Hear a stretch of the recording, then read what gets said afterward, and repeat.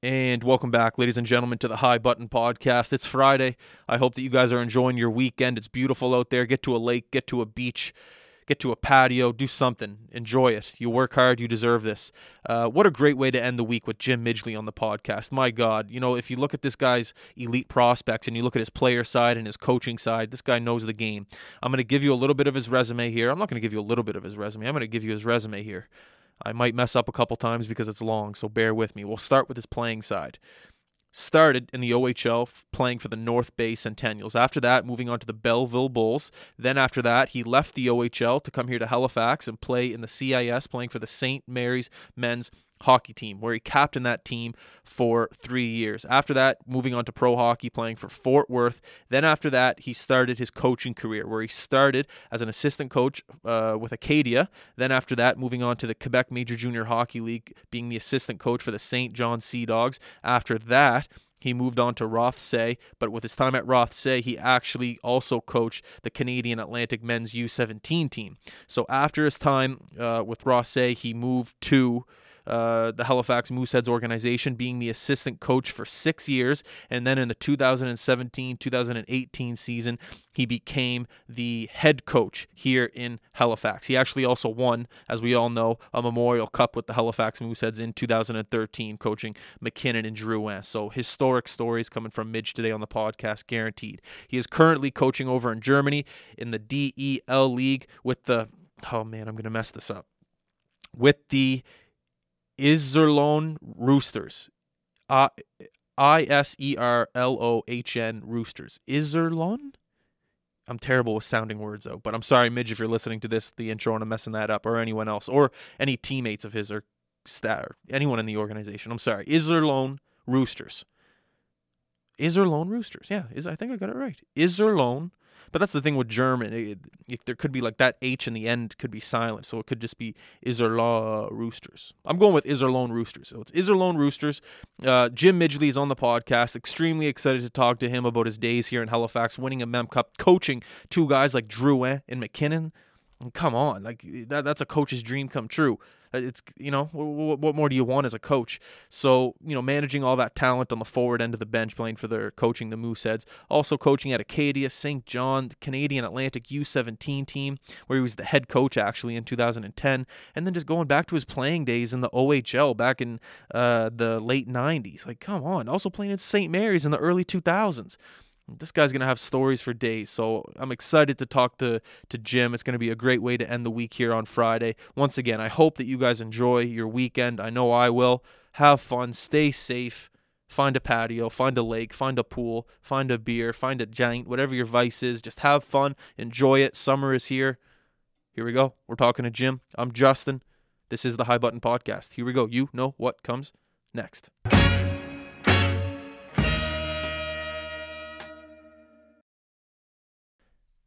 All right, Midge, we are back for round two. Round two will be better, though. Yeah. Mics will be here.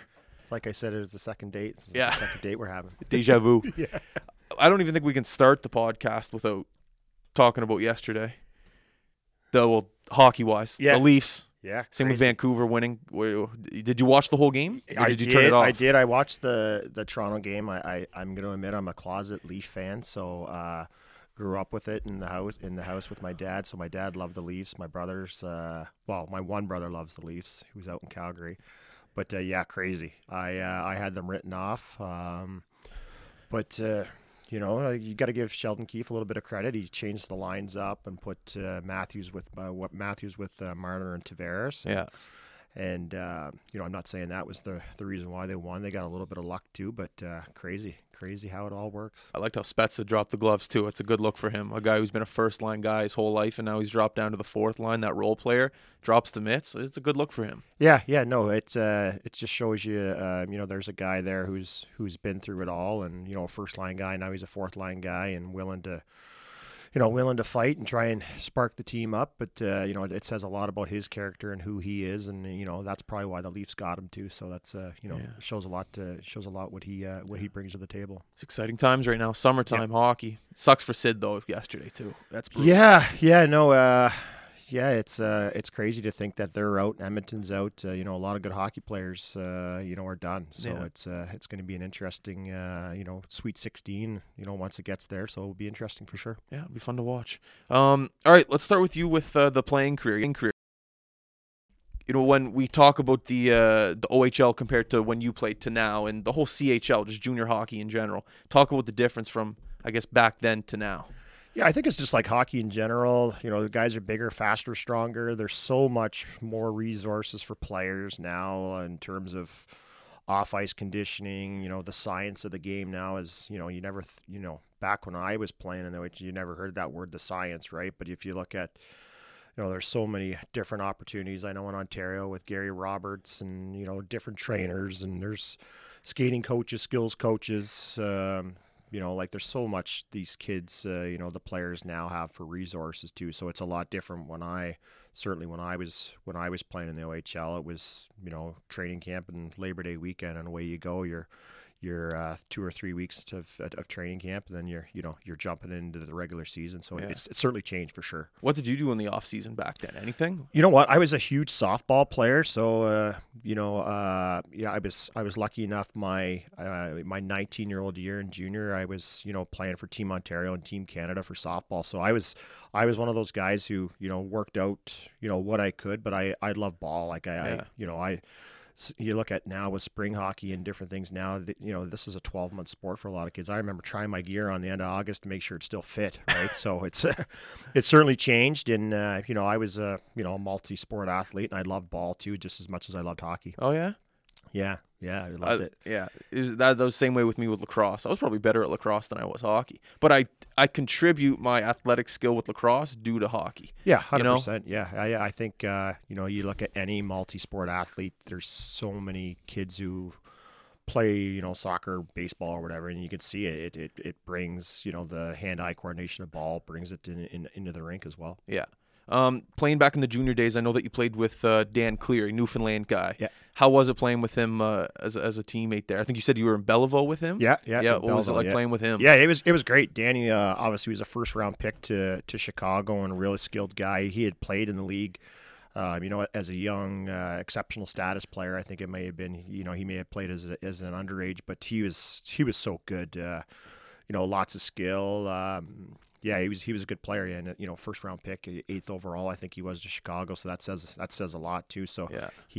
He was quite the cat. He was he was a maritime guy too. So he was a lot of fun to play with. And back then, I know when you're playing junior hockey, and I know you started coaching really soon after junior hockey. I know you played that 1 year pro down in Texas. You said. Yeah. So did you know when you were playing junior hockey that you wanted to coach right away, or did it come a little bit later? Yeah, it's a good question, because I've been asked that before, and probably how I got the real itch to coach is obviously, my playing career at St. Mary's. I don't want to jump too far ahead on you, but when I played at SMU, obviously, we had 3 or 4 weeks of hockey school, and that's probably where I got the itch. I sort of took a lead role in the afternoon sessions, and just with Steiny and Tyler, and that's where I sort of got the itch. I just really enjoyed it, and I always was the guy who was always talk trades and put line combinations together too. So I just had the passion and the itch for it just right from the get go. Even when you were a player, you were talking about that stuff. Yeah.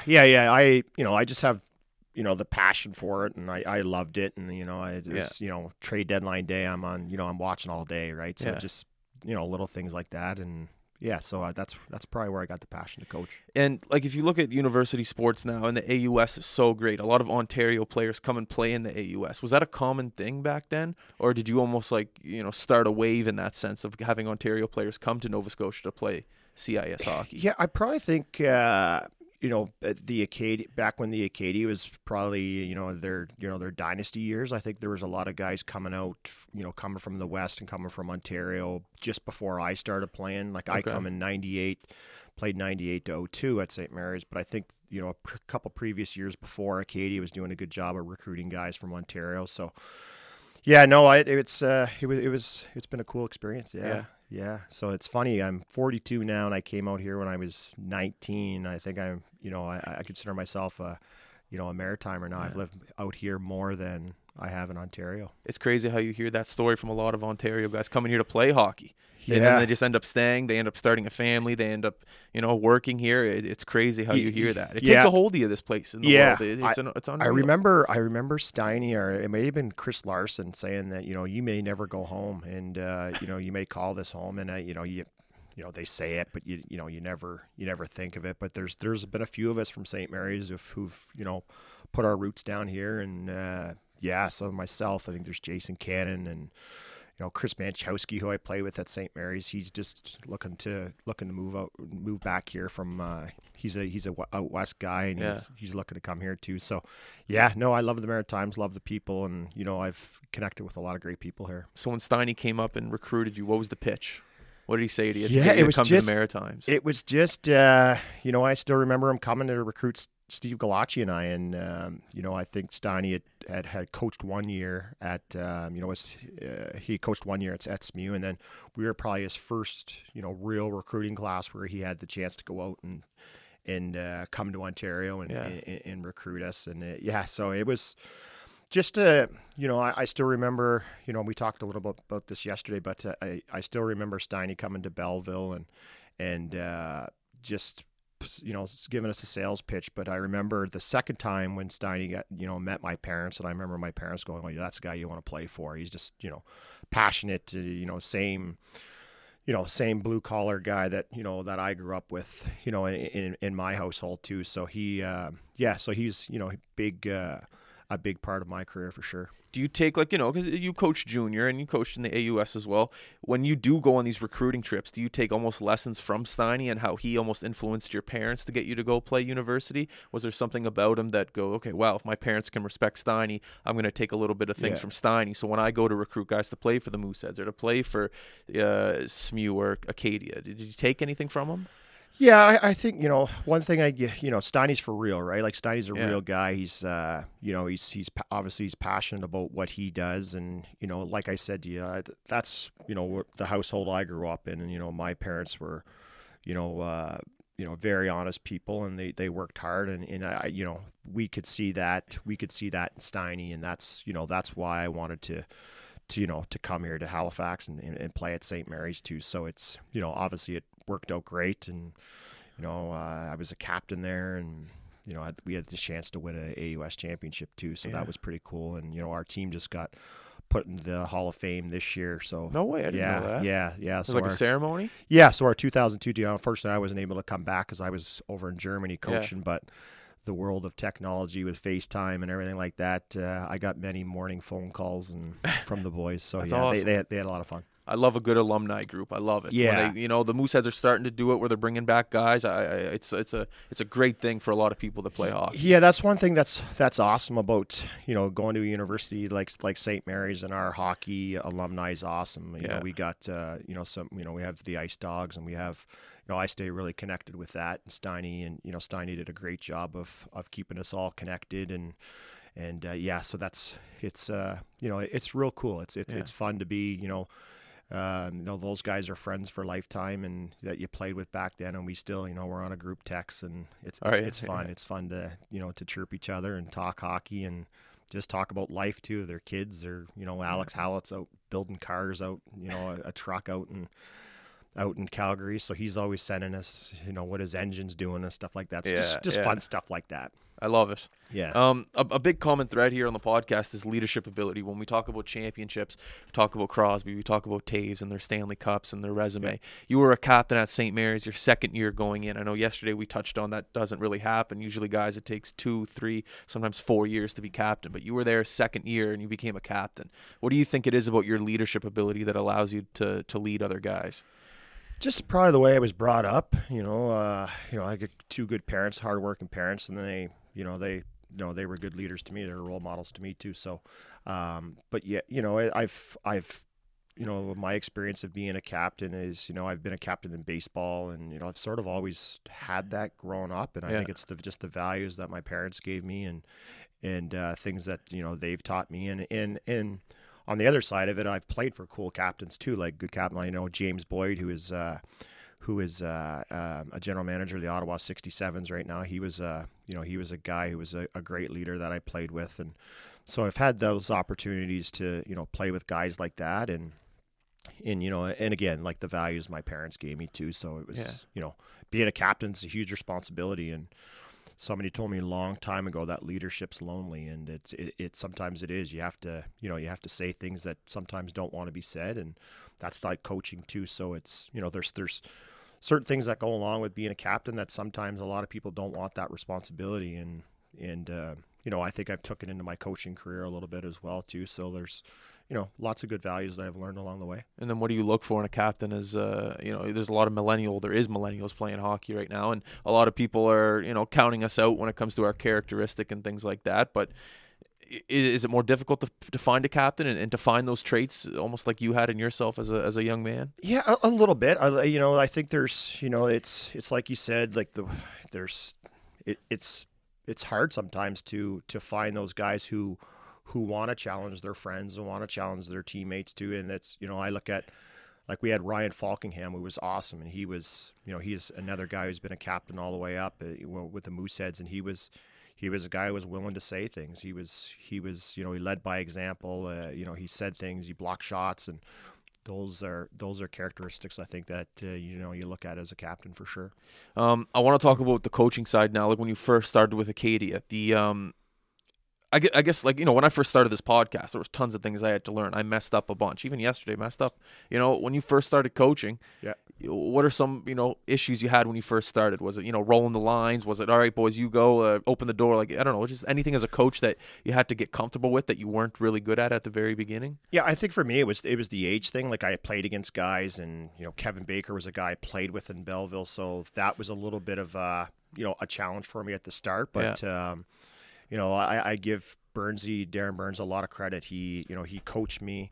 And then when I got hired at Acadia, when I got hired there, Burnsy threw me right in, and I was changing lines, and, the off-ice stuff is, ordering equipment and learning how to recruit, and, just the off-ice side of things that you don't see a whole lot as a player. So I had to learn that.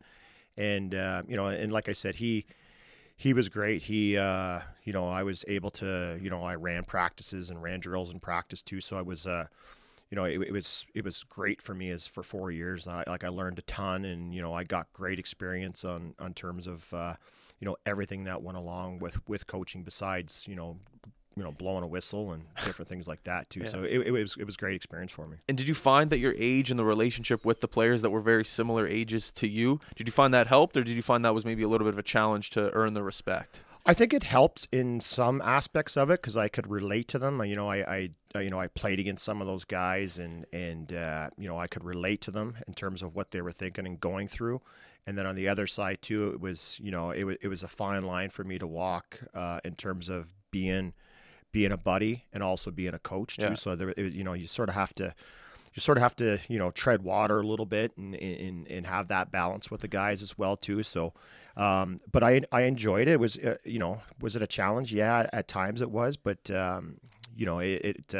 it's interesting because you want to be. You want to be the coach, but you also want to let them vent a little bit too. So that's it's been that was a little bit of the challenge as well, I guess. Did you surprise yourself in any facet? You're like, holy shit, I know how to do this, and without any challenge. Was there any aspect of that you're like, oh, that came naturally?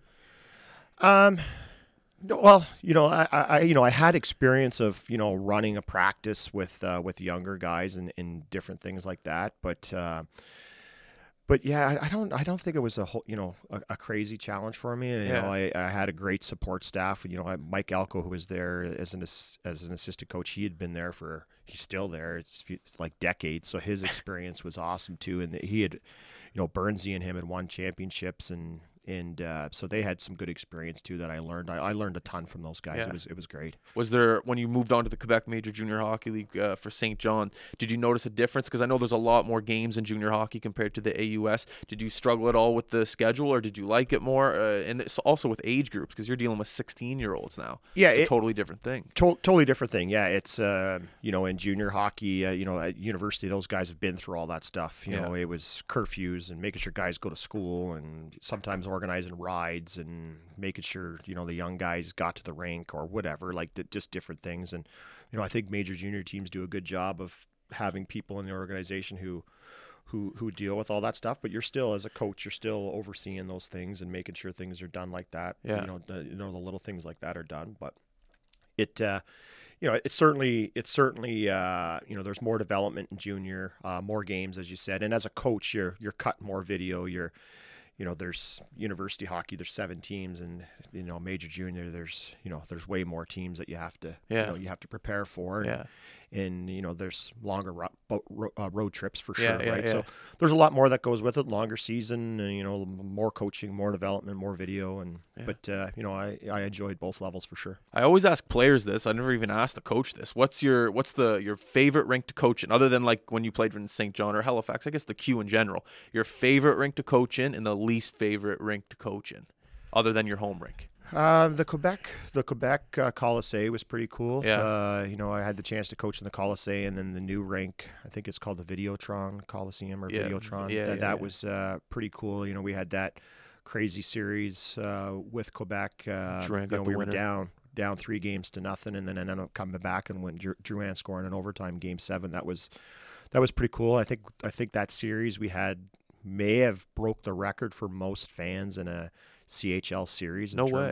I think so. Yeah. 2 of the best rinks in the CHL. Two of the best rinks. Yeah. And the Metro Center is awesome to coach in too. It's a great building to work out of, and obviously we know how passionate the fans are here too. So that's that goes along with it too. So it's definitely a Moosehead city, and so I would say the Colisée. In terms of rinks I didn't enjoy, Baie-Comeau was always a tough rink to play in. We had players say that too. Yeah, we had some some good battles with them, and obviously the President's Cup final was some good battles there too. And their fans are passionate for them, and the ceiling's really low, and they have the horn. They have their big horn there too, so it's a loud building. They don't obviously get as many fans as we do, but they jam them in there. Yeah, and it's a passionate hockey. I believe it. A hockey city, and I remember practices there'd be 30 or 40 old guys down in the corner watching us practice too. Like they're passionate there. Watching you practice? Yeah, watching us practice. Yeah, and you get a wintry day there, and there's 15 snowmobiles in the parking lot for a game too. Yeah, it's crazy. Yeah, that's how they get around out there. That's how they get around. Yeah, that's crazy. It's snowbanks. Just crazy high, and people shoveling their roofs there. Yeah, it's crazy. Is it true that in some up in Quebec rinks they don't stand for O Canada? I've heard this. Yeah, I've saw it. Yeah. What do you do? What's your reaction? Just put your head down. Don't even. Yeah, you see it, but it's we don't really pay attention. Pay attention to it. You see it, and you're just like whatever. Move on. It is whatever. Yeah, exactly. When I heard that for the first time, I was like, "Are you kidding me?" In Canada, but then again, up there in deep Quebec, that's life, I guess. Yeah. Talk about a whirlwind of a career with the Mooseheads. Winning a MEM Cup, winning a President's Cup, moving on to becoming a head coach of that team in a place where you grew up playing for St. Mary's here in Halifax. I guess just talk about even that first year in Halifax. How talk about the emotion you were going through when you got the position. Yeah, no. Obviously, when I played here at SMU, I went to a lot of Mooseheads games, and like I told you earlier, I love hockey and love watching it. So I went to a ton of their games, and so coming from St. John to here, and the Mooseheads are in a rebuilding year, and Dominic Ducharme and Steve Hartley were already hired, and we'd already had that draft. We took Drouin 2nd overall, and then Fucali, I think he may have been 7th or 8th. I wasn't hired by the team then. I got hired like 2 weeks after, and then obviously that's when Nathan went to Baie-Comeau 1st overall.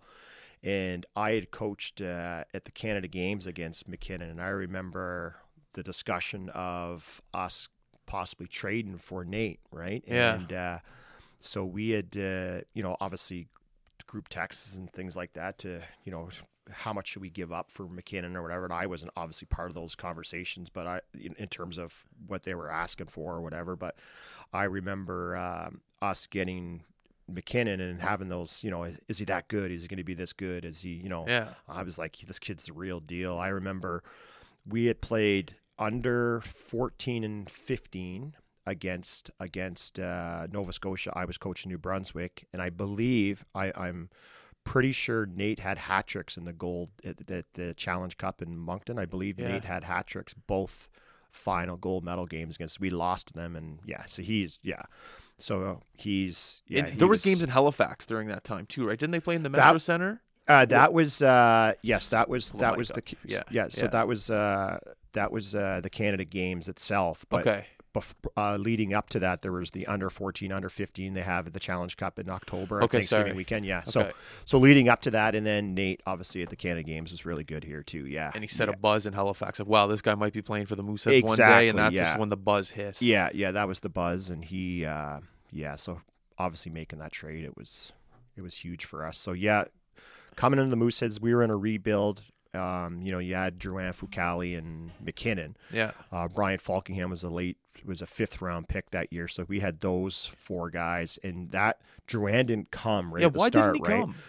come? There was a lot of stuff. He was going to go to school, an NCAA thing, and then we had ended up trying to go up to obviously bring him to Halifax a couple times. I remember Dom was from Montreal. He would go see him practice, and Cam would go up, and Bobby would go up to see him.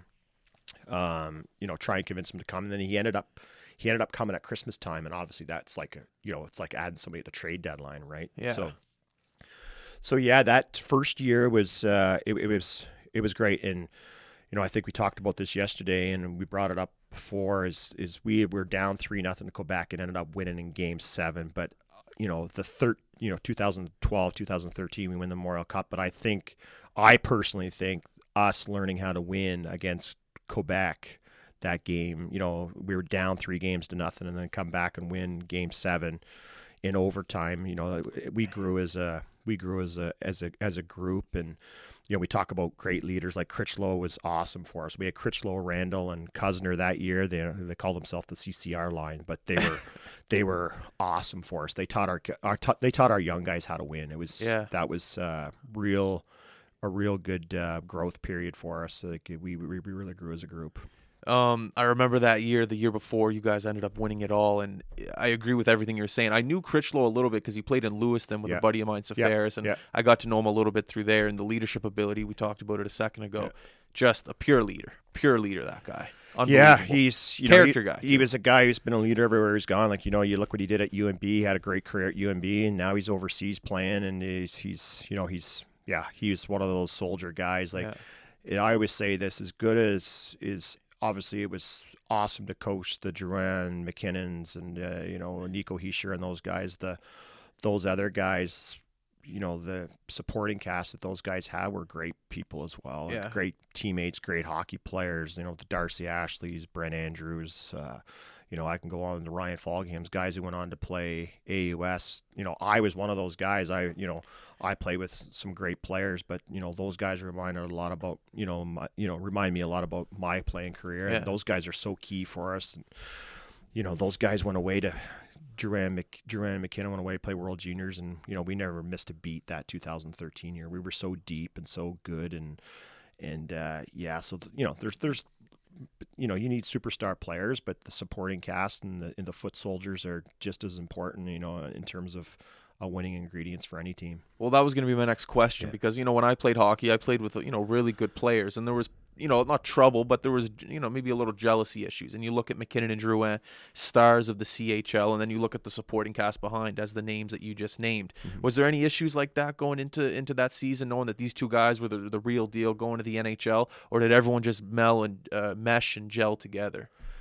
Yeah, I think those other guys were so respectful, and they knew how good those guys were. But you look at the Memorial Cup final game. Obviously, Nate's game was unbelievable, but Conrad Abelscheiser had 5 points. Foucault was obviously Fuchs is a world class goalie, and he was. I think he had 45, 46 saves. But we had like the Stephen McCulleys and Darcy Ashley, and those guys were. Those guys were respectful of ththose guys, but they weren't scared to say anything to them either. Like if something that needed to be said to, and that's the leadership that they brought that we needed to win. And and it was great. And if you ask Nate and Joe, those guys respected those guys, and they were a huge part of our program for sure. Yeah. And as a coach, if someone makes a mistake on that bench, let's say you are in the MEM Cup and you see a mistake, is it at the point of the season where you let it go and you know that they're going to fix their mistake, or you would just say, "Hey boys, watch that chip along the boards, like someone's coming for you there"?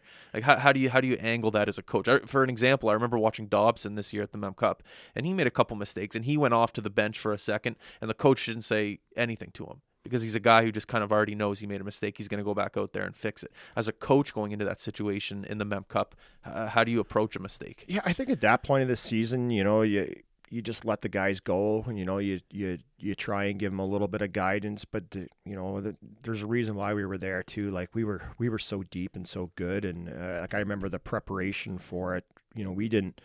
We didn't over prep them or over coach the guys. They were so zoned in and focused to win. And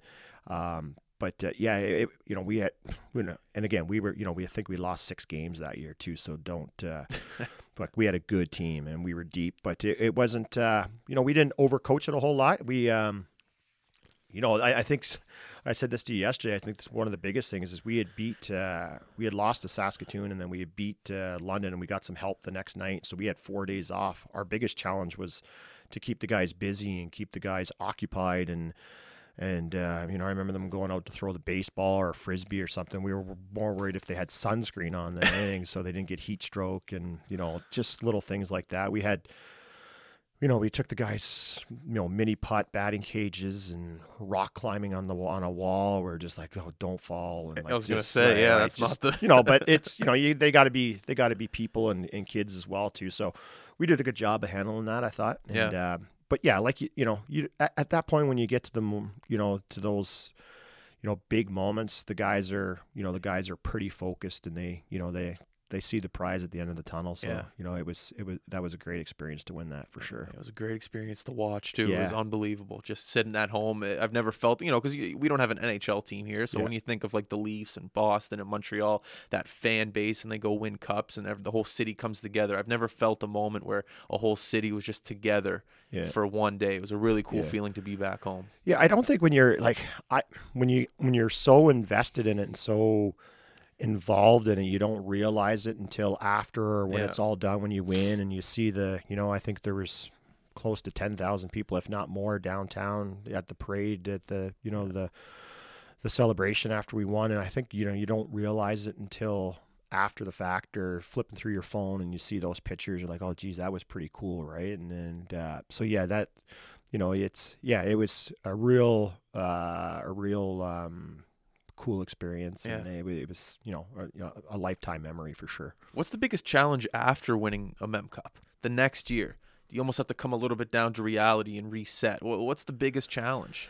You know what? Like that when that following year, we got obviously with the draft with Nate went first to Colorado, and then Joe got sent back that year, and then we had a great draft in terms of European draft. That's when we drafted Ehlers and Timo Meier, and so we had some of those guys come back, and I think it was Darcy may have been a 20-year-old. So we had a good team. So we were really close. We lost to Val-d'Or. I'm pretty sure it was Val-d'Or we lost to, and Val-d'Or ended up winning the President's Cup the following year. Did they? Okay. I'm pretty sure they did. Yeah. I'm 99% sure they did. So we had a good team the following year. Yeah. And so we were close, and we had a long series with Val-d'Or, and we were down and we came back, and so it's that year we could have won too. Like that's how we still had that depth. We didn't obviously we didn't have Nate, but we got Joe back, and that really helped. We had Ehlers, and we were a good we had a good team that second year. Do you look at a guy like Timo Meier and Ehlers and go, okay, you guys are great players, but you're not NHL ready yet? Do you ever talk to maybe like agents or scouts or anything like that, and they go, okay, look, these two guys are prospects, they're going to go first, second round, here's what I need you to tell them? Is there anything like that in developing a guy? Because when you think of the Mooseheads, you think of guys who are being developed very well. I think the Mooseheads do a great job of that, of taking guys who are good hockey players and turning them into pros. You do agree? I agree. Yeah, I think that one thing with Halifax is they do a great job with their European scouting, with all their scouting, and Nick Ehlers was a first round pick and Timo was the following year. He was a first round pick. Timo was probably one of the most improved players from first year to second year. Absolutely. When he came, absolutely. He was, he's probably the first guy to say he was, vanilla his first year, and then he comes, it comes back to in his second year, and then ends up being a first round pick to San Jose. So he improved a ton. So Halifax has done a great job of of getting European players. And it's hats off to the organization, because a lot of kids want to come, right? They want to play for the Mooseheads. To the Mooseheads, we did a good job of the development side of it too. But those guys are good players. They're hungry. They wanna get better, and they come here to get to the NHL. Yeah. So that was those guys are fun to coach for sure. In your 7 years there, what do you think the secret is of the development? I know it's getting guys here and making them comfortable, making sure they're good with their billets so they can focus on hockey. That's a big part of it. But is there anything else that maybe the listeners or the viewers don't see behind the scenes in the organization that really helps these players develop into pro hockey players? Yeah, I think it's, like we've had some good coaches here as well too. Like, Dom's in the NHL for a reason. He's a great coach, great developer. And we had Andre Tournier here. He was coach of the year in the OHL this year, and he had experience coaching the National Hockey League. So, as an assistant coach, I learned a ton from those guys too. So, I know as a player, the players learned a bunch as well too. So, but one thing I will give Halifax, the Mooseheads a great great credit for is their resources. They have world-class strength coaches. Alexi Pianozzi, who's a Halifax guy, was a strength coach for us for a few years, and now he's in the NHL. So, Chris Pierce is there now. He's a great off-ice strength coach for the Mooseheads. So in terms of all the resources, great ownership group, and Bobby provides that for the players too. So I think that's why a lot of kids want to come to Halifax as well. They have the 4-pad over there. That's a training, that's where they practice facility, unreal. And it's world-class facility. There's pro teams who don't have that. So it's, those are lots of the luxuries that, that Halifax provides too. So I think there's, great resources for players to grow here. Yeah. Heischer. It seems like you have a great relationship with him. Yeah, I saw a picture on your Instagram. You went down to New Jersey and saw him play. Talk about coaching him. Yeah, probably, as good as a hockey player he is, and, you get drafted first overall for a reason, he's just a tremendous person. I love to hear that. And, when I was in St. John, he was a stick boy, water boy, if you want to call him that. Was he? No. I'm just going to bring up. Okay, sorry. The assistant equipment manager when I was in St. John, who was the stick boy, water boy, whatever you want to call him. Yeah. He is now the assistant equipment manager in New Jersey. So that is, no way. Yeah. So that is a connection that I had with New Jersey before. And then Nico gets drafted to New Jersey. So I text my buddy Nathan and said, look after this guy. He's a great person. And they sort of hit it off. So, but Nico is just a tremendous, tremendous person. I remember his draft, going down to see him get drafted, and just after, he was so thankful. Just a good, like an unbelievable person, and real good hockey player. And like you said, I had a chance to go down there my wife and I had a chance to go down to see him play, and he actually scored the overtime winner that night too. So that was really cool to go down and see him after, and they were going to Nashville that night, so I didn't get to see him a whole lot, but just an awesome person. As good as he is as hockey, just a great person. He's from Switzerland. Yeah. So I saw an Instagram picture of him tying up his military boots, because apparently in Switzerland it's mandatory in your 20s you have to do a couple months within the military. Yeah. And the fact that he works and lives outside of Switzerland, he didn't have to do it. Yeah. But he decided to do it anyways. Yeah. I thought that was a big character move. Oh, that's just who he is. He he came to Halifax and played that 1 year for, literally could have been our captain. That's just how he was as a player, his character, and obviously he's a world-class player. He was probably for me the best all-around junior player I coached. And Nathan was awesome, don't get me wrong. Like, Nate's right there with him, but like in terms of D zone, Nico was more worried about D zone than he was offensively, if you can believe it. Really? He put up, a ton of points. He was so good that, he's one of the best 200-foot players I coached. Yeah, he was great. But, like you said, that the whole him signing up for the military, I tweeted out something about it. He was just, that's just who he is. His buddies that signed up, so he signed up, and he he gets to train there and do his, I don't know exactly what they do, but it's it just shows you the character of the guy. When he first, how's his English? Is it Real good? Is it good? Yeah. Real good. When he first got here, did he fit in right away with the boys, or like those Europeans are a little yeah, nervous? no, he fit right in. Yeah. We put him in the same billet. He was with Ethan Phillips's family. Yeah. Oh, was he? Yeah. So he lived there, and Nico's. Yeah, he was great. Great teammate. Great person. Very respectful. Low maintenance guy. Never Love that. complained. Just come to the rink. Loved hockey. Wanted to work. There was just a low maintenance guy. Yeah. You sit down and do video with him, or you could call him out on things, and he got it. Like he wanted to be a player. I love that. Yeah. And I love the characteristics that you mentioned about being a person and a hockey player too, because it relates to everything in life. That's one thing I always love to preach about this podcast is you don't have to be a sports fan to appreciate sports, because there's hardworking people, there's good people, there's people that understand how to take direction. And that relates into the business world, because not everyone that listens to this podcast is a huge hockey fan. I hope you are. But there's so many things that you can take from hockey and to develop into your job. Mm-hmm. Just go into a situation with a smile on your face.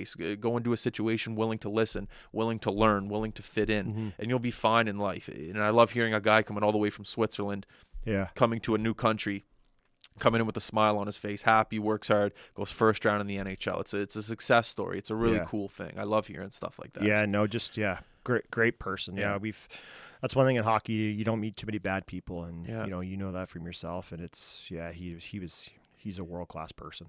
Moving in from the assistant coach position to the head coach position, a lot more responsibility, it sounds like. Yeah, for sure. Yeah, it's I said it to you earlier there about the leadership, being lonely, and it's a whole different ball game. Everything's, as assistant coach, you make suggestions, and you have to make those final decisions, but as a head coach you do. And it was great experience. I loved it. I think we finished fourth overall that season, but it was good. It was great. Two good assistant coach. Johnny Greenwood's a good friend of mine. He was a great assistant coach, and we hired Sylvain Favreau that year. We had a great staff, and it was a lot of fun. Yeah, it's certainly challenging, certainly way more responsibility, and it all falls back on you. The curfews, the guys going to school, and line matchups, and power plays, and who's doing this, who's doing that. So it's all comes back to you as the head coach for sure. Do you ever struggle with cutting kids, or how did that come to you naturally, or you struggled with it a bit? I'll tell you a story. So when I first got hired in St. John, the head coach, general manager Jacques Beaulieu was coaching the under 18s that year. So I had stepped into St. John to run training camp. So I was the assistant coach, two new assistant coaches. I basically, with the head scout who was a general manager before. So him and I ran training camp. So the first 7 or 8 days while Jacques was doing under 18. So I had to learn learned on the job, like to cut players, and after 3 or 4 days you get guys leaving after 4 to 8 hours. So it was a good experience for me for my first job in major junior, and having to run training camp, having to cut players, having to make rosters for exhibition games. Obviously I had help doing it too, but it falls on you a little bit. Is when you're the full-time assistant and have to make those decisions too. So it was cool. It was a great experience. How do you do it? Like, let's say you're cutting me right now. Like, I walk in the room, I'm in the office. Okay. It's the old Moneyball thing. Quick, just quick, and you ask them, where they're gonna, play this year, or where they think they need to improve on, and you want to give the player feedback on what you saw in training camp, and whether it's size, whether it's their strength, skating, and sometimes you have to be honest, and it's playing minutes too, right? Going back to play a year midget or tier 2, that's an option, or sometimes that's the reason why you want to let them go. You don't see them fitting in to your organization right now, right? Yeah. So those are all different things that sometimes that come into it. It's not fun, and I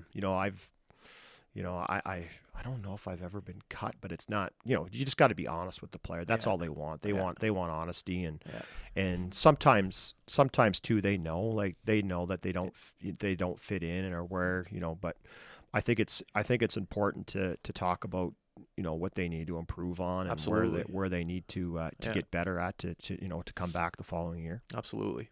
Yeah. You mentioned you had a great supporting staff when you were a head coach, and you mentioned John Greenwood. Yeah. I'll tell a cool story about John. It was when the MEM Cup was here, and we got media passes somehow. I was pumped. Yeah. And I walk in, there's everyone with suits on. Sportsnet's Yeah. there, Colby Armstrong, all the big dogs are there. And I walk in with my red vest, not nervous, but just like, all right, like, not really fitting in that well. And I go out on the bench, and the Mooseheads are practicing. And I know a couple guys on the team, not really well. And John skates right up to me, mid-practice. Justin, how you doing? Good to see you. Love the podcast. Welcome. I'm happy you're here. And it just made me feel so welcome, John, just saying that and just, shaking my hand, saying welcome. I just felt right at home. So that was a little plug for John. I know you mentioned him. I knew Johnny a little bit, obviously just from the coaching circles and doing different coaching clinics and things like that. And then when Steve Hartley went to, he ended up going to coach in Quebec. We had needed an assistant coach, and I remember I said Johnny Greenwood's a guy for us to talk to. I said it to Cam, and I said it to Dom, and then obviously we had interviewed him, they had interviewed him, and it was a great fit for us. Johnny, a great person, loves the game, passionate, great teacher of the game. I got a lot of time for Johnny. Johnny's a good friend of mine. He's a good coach, good person. Yeah. How do you like living in Germany right now? Yeah, it's certainly different. A whole different culture change. The beer's great. Yeah. Food's good. So it was totally, everything was new to me. Coaching pro hockey, men, the food, the language, the Autobahn, driving fast on the highway was crazy. There's no speed limits in most of the spots. So all that stuff was new. The Euros new to me. It was a great experience. Real cool. Learned the pro game and playing in international hockey, the bigger ice surface and different things like that. But it's really real cool year experience for me. Is it different working with pro guys with money, bigger? Yeah, you don't. Obviously, pro's a business. Junior hockey's a business now, bigger than ever. But one thing I enjoyed about the pro guys was, you tell them once, you probably didn't have to tell them again in terms of coaching things. Okay. Great guys. But they're pros. They look after themselves away from the rink. Stretching, train properly, and it's a little bit different in terms of that. You don't have to babysit them and nag them. There's no curfew calls. You don't see them a whole lot away from the rink. It's a cool, very awesome experience. Real cool. What do you do in your free time over there when you're not at the rink? Never been to Germany. Yeah, it's I did some sightseeing. I wasn't too far from Dortmund's a bigger city there. They have a big soccer team there, or football as they call it over there. But it's I did some touring around. You're at the rink. We practice in the morning. Guys train first. Guys practice, and then you stay at the rink for a little bit, plan your next day, whether you have to do video or practice planning or prep for a game. And so it was cool. It was there's some little towns, and you want to do some exploring too, right? My wife she come over a couple times, so it was you're over there by yourself, but we hang out as a coaching staff, and stuff like that. So it's cool. You ever visit Conrad? It's funny. My wife would come over, and we went to Oktoberfest for her 40th. And I couldn't imagine. Konrad Abelscheiser in Germany is it's like Crosby in Nova Scotia. Way. He is a legend over there. Yeah. He knows everybody. He knew everybody here in Halifax. He's such a friendly guy. Oh yeah. 6'5" guy who's a great hockey player. Played over here. Played in the NHL for a bit. Just a great person. So we had played on a Sunday night. My wife and I flew from, I think it was Dusseldorf to Munich. Had dinner that night, and then the next day, full day of Oktoberfest, and it's Oktoberfest in Germany. Yeah, and it's the real deal. So the tent we were in. So Conrad told me what tent to meet at or go to, that this was like the tent of all tents. He had like his own tent, like his own little So it was like 8,000 people, if you can imagine, in this this tent. So there's like 15 tents in Munich at this. It's like an adult amusement park. It is. It's crazy. So you get 1 liter beers at 13 euros a pop, and they sell 8 million beers over the length of Oktoberfest. So 8 million times 13 I'm not a good math. I'm pulling that up right now. 8 million times 13 equals 104 million euro. Yeah. Holy smokes. Yeah. So we spent the day there. Sorry, and end up hooking up with Conrad and his team. So his team was in this tent, Red Bull. Yeah. So and just to see the people, like he knew everybody, security guards, people high-fiving him. Like it was just like, it was crazy. Like people are like, "Oh, you know Conrad," but that's just the way he was. Conrad. Is this just it's just his wife was there, his in-laws were there, and Andrew Bonner Truck was there as well. So Bod's plays for them. So we hooked up with them, and it was great. It was I've been there once. Will I go back? Maybe, but to experience it, I asked my wife, and we had to fly home, so we spent all day Monday there, and then I flew back from Munich back to Dusseldorf because I had to be at practice the next day. But what an experience! Like we were dressed up. We had you got like the overalls on and stuff. Yeah, the lederhosen and the whole thing. And my wife was in the dress. Yeah, it was awesome. I can see how Conrad is just the man in Germany. His personality just lights up a room. Yeah, I get that. Again, you talk about great people and great, there's a perfect example of a guy who come over to Halifax, trusted, what was going on here, and he goes back and he's making good money there, playing in a world class league, and pre-game skates. I'd go over, watch them pre-game skate, and he'd come skating over just to say hi, like during the pre-game skate. I love that. Just that's who he is. And we had beat them this year, and Conrad was outside of our dressing room waiting for me to come out just to say hi. Like, and he's just that's who he is. He's just a great person. Character guy. Good hockey player, willing to do anything for teammates. When the Memorial Cup was here a couple of summers ago, I hooked up with those guys down at the Pint, and he's just an awesome guy. Yeah.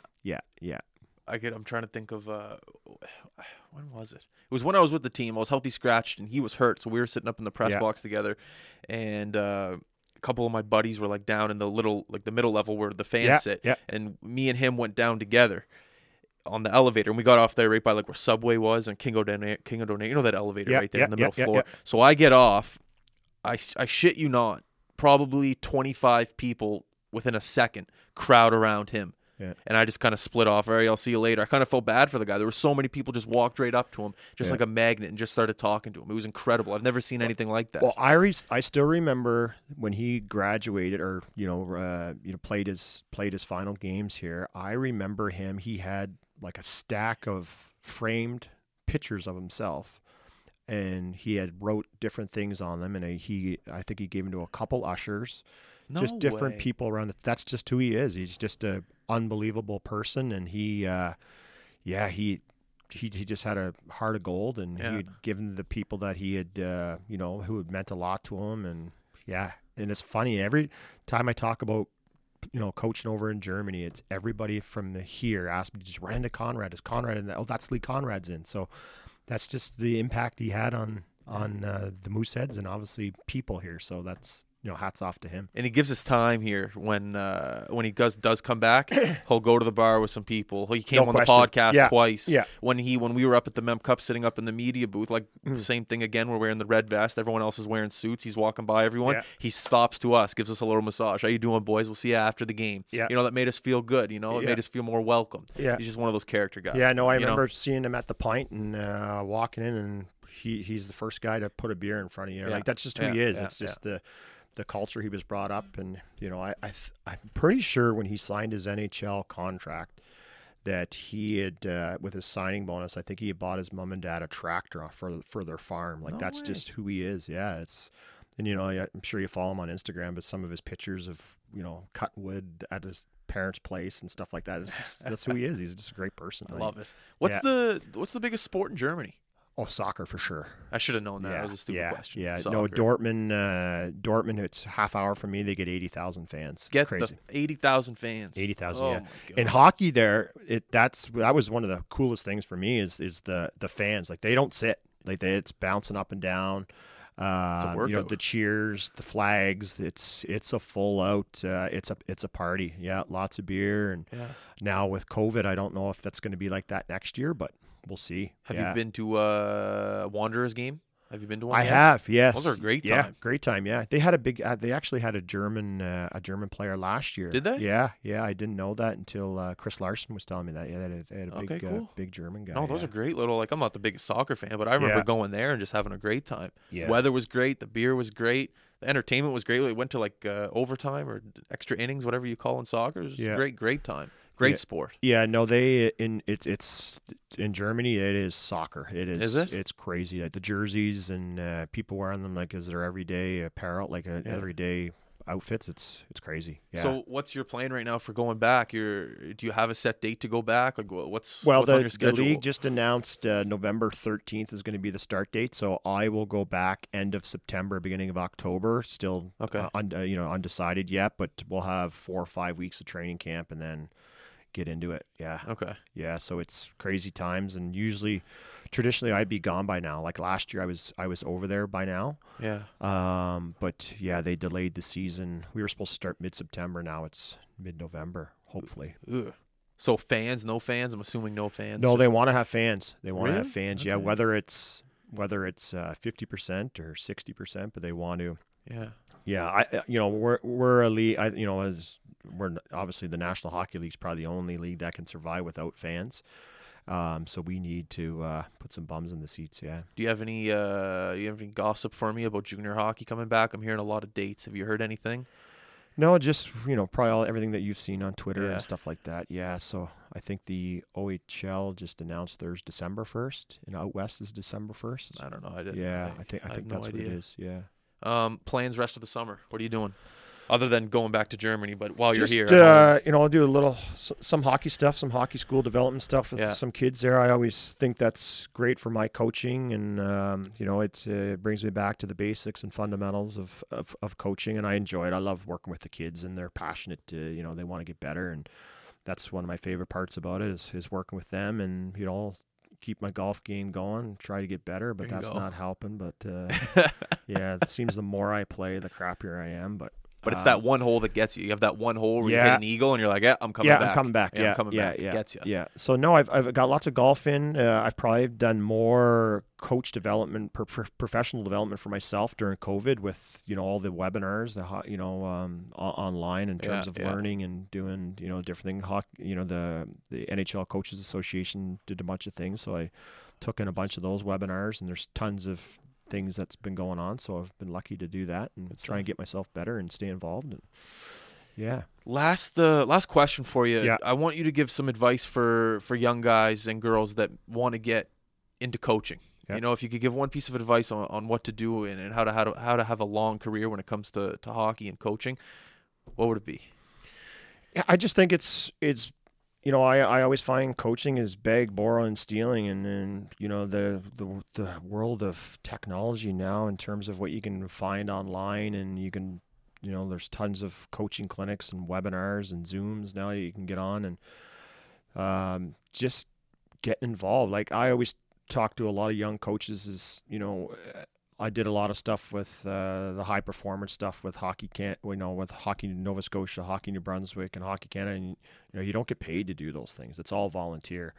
And if you can get involved in those things, whether it's starting out as a group leader, pushing pucks, and learning from other coaches, and that was something I did that I think helped me a lot. Is I got involved in all those things, and I wanted to learn, I wanted to coach, and I've been really lucky since I retired. Is called hockey as a job. I don't think I've ever called it a job, but I've been lucky to, make a living and not getting rich from it, but I've been lucky to be part of it. And, but yeah, just get involved and, ask. And, I'm in a coaches group that we Zoom every Monday night. There's 15, 16 coaches that, really? Yeah. Jeez. And it's just, just try and be a part of different things, and don't be scared to ask. I think it's like we said earlier, in hockey, there's so many great people, and like I remember this year in Germany, we had our D zone wasn't great, and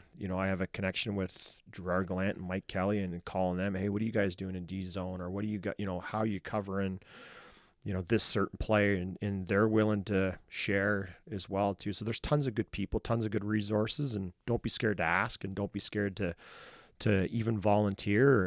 And there's so many good people in hockey. That would be my biggest suggestion, is get involved. Get involved. Yeah. All right. Yeah. Midge, thanks for coming on the podcast, man. We recorded the whole time here. We're good to go now. Okay. So I appreciate it. That's Good great. luck in Germany. If I'm ever over there, you get me some tickets.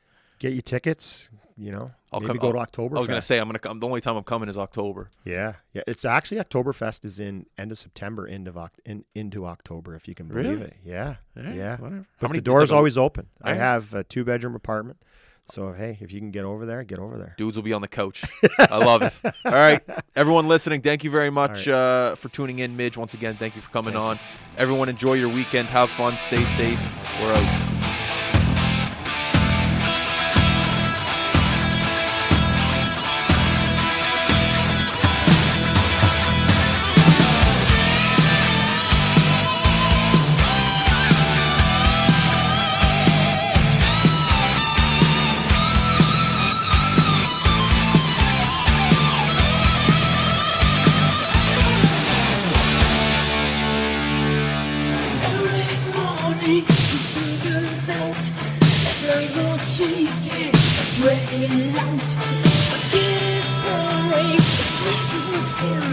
So what is wrong with another sin? The bitch is hungry, she needs to tell.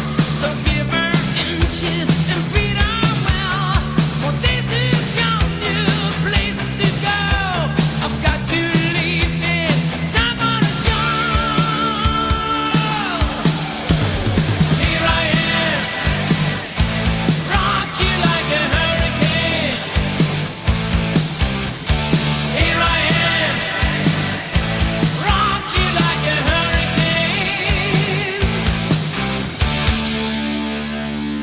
My body's burning, it starts to shout. Desire's coming, it breaks out loud.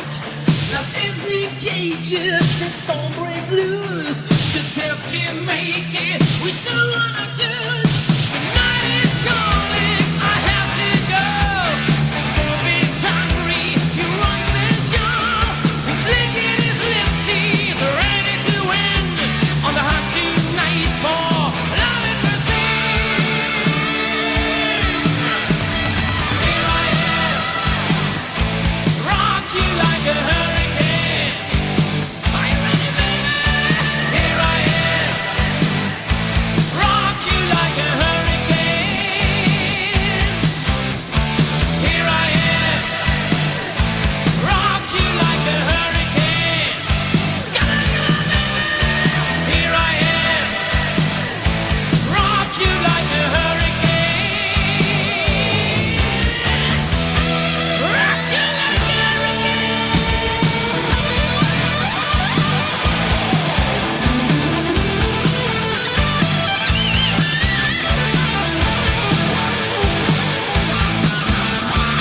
you like a